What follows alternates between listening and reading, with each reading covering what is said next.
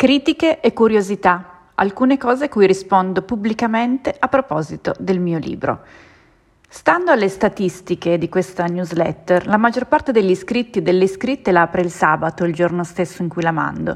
Posso quindi dire con una certa serenità che oggi, il giorno in cui tu mi leggi, manca solo una data alla fine del tour di presentazione di Sparire qui del 2023 e io ne sono felicissima.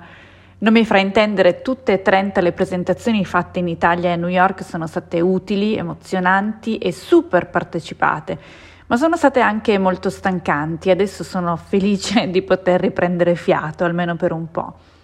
Uno dei motivi per cui sono state così stancanti è che Sparire qui è un libro molto emotivo e quelle emozioni, quei sentimenti ho provato a trasmetterli anche dal vivo, cercando ogni volta un canale, un linguaggio adatto per farlo. Un altro è che la persona che ha scritto il memoir che oggi lo porta in società, tra virgolette, è piuttosto diversa dalla protagonista del memoir stesso, è più critica, più matura, più consapevole, più disillusa. Ricontattare e raccontare i sentimenti delle prime volte e poi l'intero percorso degli ultimi 10 anni è stato un po' come ripeterlo, ma portando ogni volta con me tutto il pubblico. Una cosa davvero unica e intensa che non potevo immaginare prima di viverla e che mi ha lasciato addosso tanta gratitudine quanta fatica.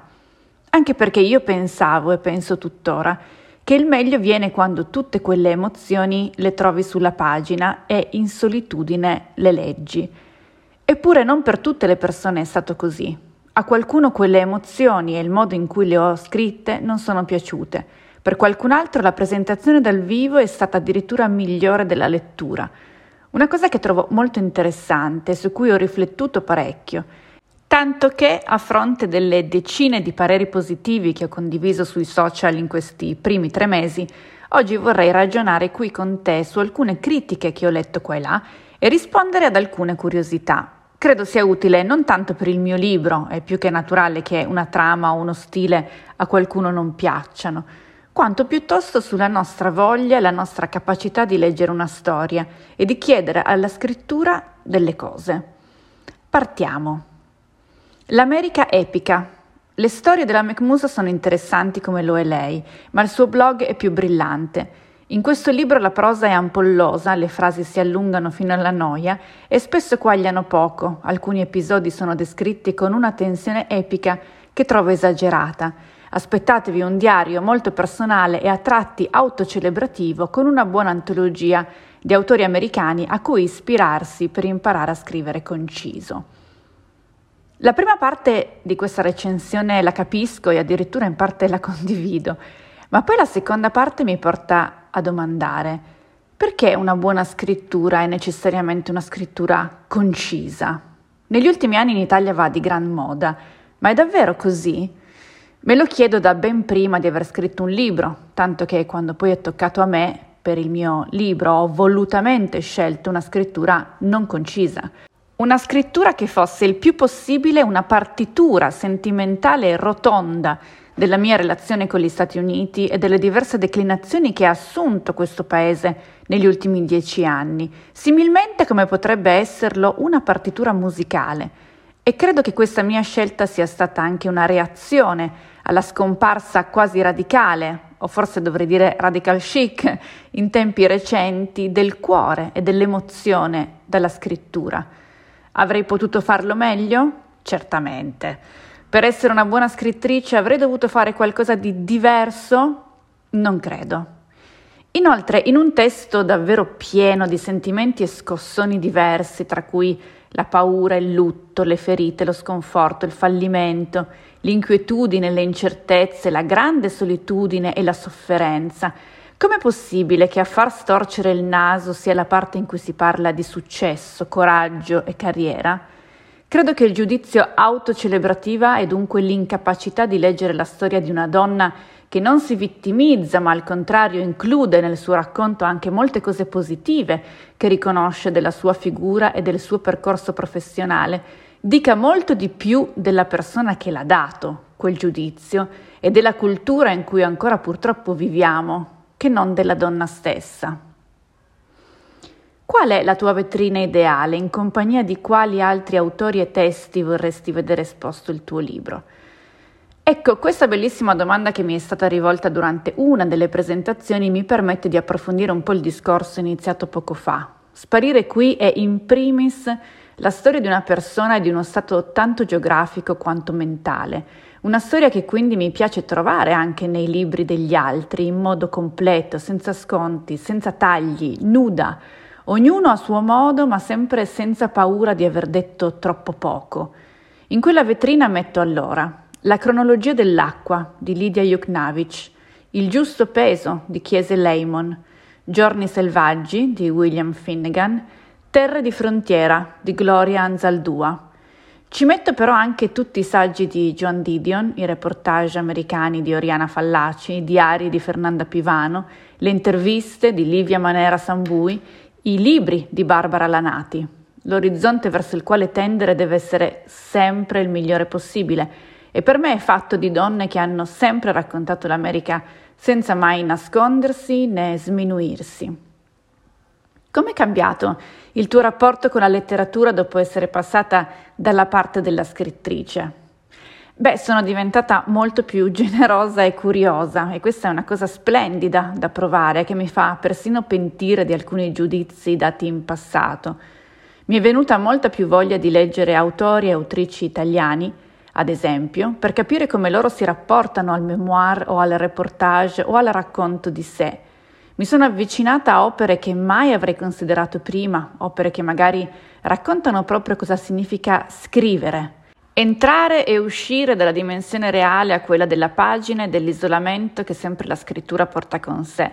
Mi sono confrontata infine con una cosa che da lettrice facevo già spesso, senza però focalizzarla. Immaginare la voce più che la penna dello scrittore o della scrittrice, sentire il tono e il ritmo della scrittura come se qualcuno me la stesse leggendo ad alta voce e non fossero solo gli occhi a decifrarla. Ecco perché credo, infine, di aver scritto un libro dallo stile musicale, perché la musica è una delle cose che cerco nella letteratura. Grazie per avermi seguita fin qui oggi, spero di averti offerto alcune piccole note a proposito di musica su cui riflettere, non solo sul mio libro ma soprattutto anche rispetto alle altre tue letture. Mi sembrava il momento giusto per farlo, sia perché le presentazioni stanno finendo e avrò meno occasione di vederti, sia perché è un modo per conoscersi meglio, sia perché esce l'audiolibro di Sparire qui. Giovedì 14 dicembre arriva la versione sonora del mio memoir, letta e interpretata da me per Storytel.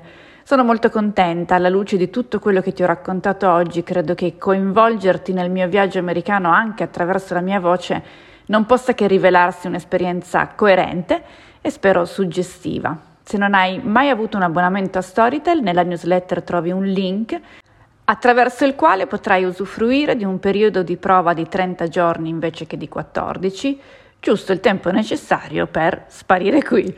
Buon ascolto e spero che ti piaccia. Il 20 dicembre lo presenterò in diretta su Instagram con Giulia Ceirano alle 19 e spero che tu ci voglia seguire, ma ne riparlerò. Così come riparlerò della direzione del 2024, che però inizio a raccontarti perché credo che tu voglia sapere delle cose. Lunedì scorso ho mandato una lettera alle persone abbonate alla membership della McMusa, la puoi leggere anche tu, il link è libero, lo trovi nella newsletter, raccontando loro un po' la direzione appunto delle mie attività del prossimo anno, una cosa che ora faccio anche con te e che continuerò a raccontare sui social nelle prossime settimane perché è figlia di diverse riflessioni che sto facendo in questo periodo. Ma andiamo con ordine. Nel 2024 accadranno due cose diverse ma complementari. A novembre ci saranno le nuove elezioni presidenziali e la McMusa, cioè io e il mio team, si concentrerà meno su tour e corsi e più sull'attività editoriale. In primis quella appunto della membership e poi le newsletter Sogni Americani, quella che stai leggendo, e States, quella che ti ho presentato 2 settimane fa, appena partita insieme a Luciana Grosso, di cui puoi leggere appunto nell'introduzione che ho inserito nella newsletter. Cosa succederà dunque nel concreto dal prossimo anno? Questo. Attraverso il podcast Miglia andremo a conoscere luoghi e storie decisivi per il voto, Attraverso la newsletter Mac and Cheese assaggeremo la cultura che influenza ogni giorno gli americani e li mette in contatto con il mondo. Attraverso il book club Lit, che è una delle cose più belle che io abbia mai costruito sul lavoro, davvero, leggeremo libri e conosceremo personaggi che amplieranno la nostra consapevolezza dei desideri e le aspettative di chi il 5 novembre andrà alle urne. Attraverso Sogni americani continuerò a raccontarti l'ambiguità e il chiaroscuro di tante narrazioni che arrivano da oltreoceano, tanto quelle minori quanto quelle mainstream. Attraverso States, infine, faremo un viaggio attraverso tutti e 50 gli stati che compongono l'Unione per scoprirne le specificità e cercare di mettere insieme un quadro che sia il più possibile completo e complesso quando sarà ora di analizzare e commentare il voto. Abbiamo già cominciato con Alabama e Alaska. Alcune di queste cose, la membership e States, sono a pagamento e tra parentesi entrambe possono diventare dei regali di Natale un po' diversi dal solito. Per me che le scrivo costituiranno la fonte primaria dei miei guadagni e delle risorse da poter reinvestire nella ricerca sul campo e nelle collaborazioni. Per te che le sostieni eventualmente costituiranno invece un accesso privilegiato a un'America reale, varia e lontana da ogni stereotipo, anche da ogni storia già trita e ritrita, e a un certo tipo di giornalismo indipendente, narrativo e inclusivo, di cui penso abbiamo tutti grande bisogno in questo momento. Grazie di cuore se vorrai esserci, ci sentiamo comunque ancora il 23 dicembre tra 2 sabati per una nuova storia di sogni americani e per salutarci prima della pausa invernale. Ciao!